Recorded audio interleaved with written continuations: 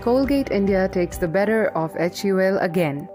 Colgate Palmolive India has a new CEO and MD. This is Prabha Narasimhan, who has previously handled brands like Lipton at rival Hindustan Unilever Limited. She resigned from HUL just the last week to pursue external projects, and in just a few days' time, Colgate Palmolive got her onboarded. Though technically her work begins in September as Colgate's current MD and CEO Ram Raghavan packs up. But this move has come as a surprise to the entire industry for two reasons. Firstly, because the hiring for such an important position was done externally. For such a high position, most FMCG brands prefer internal recruitments, looking at employees who've been around for 10 to 12 years.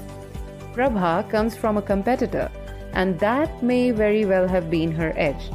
Colgate Palmolive wants to become a more sustainable brand, which is what Prabha has worked on at HUL too.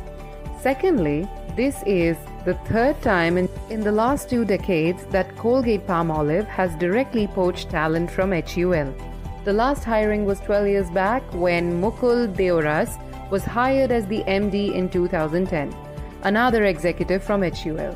After Deoras, Prabha Parameshwaran was hired as the MD, yet another HUL recruitment of 15 years. Prabha Narasimhan's hire made Colgate shares rocket by 2.5%. Clearly, investors have seen the management shift as a positive move. Not just this, a lot of new stuff is happening at Colgate Palmolive's end. The brand is now moving towards oral beauty from oral care. Currently, Colgate Palmolive's India revenue is largely made from the oral care segment, and it comes down to nearly 5,000 crores. The non-oral segment only gets 10% of the revenue. Narasimhan's recruitment could help expand Colgate in other segments, because that is what her primary experience at HUL for the last 12 years has been. Another important change is that Colgate's outgoing CEO and MD Ram Raghavan would be promoted to the Vice President of Oral Care Enterprise for the parent company and relocated to New York.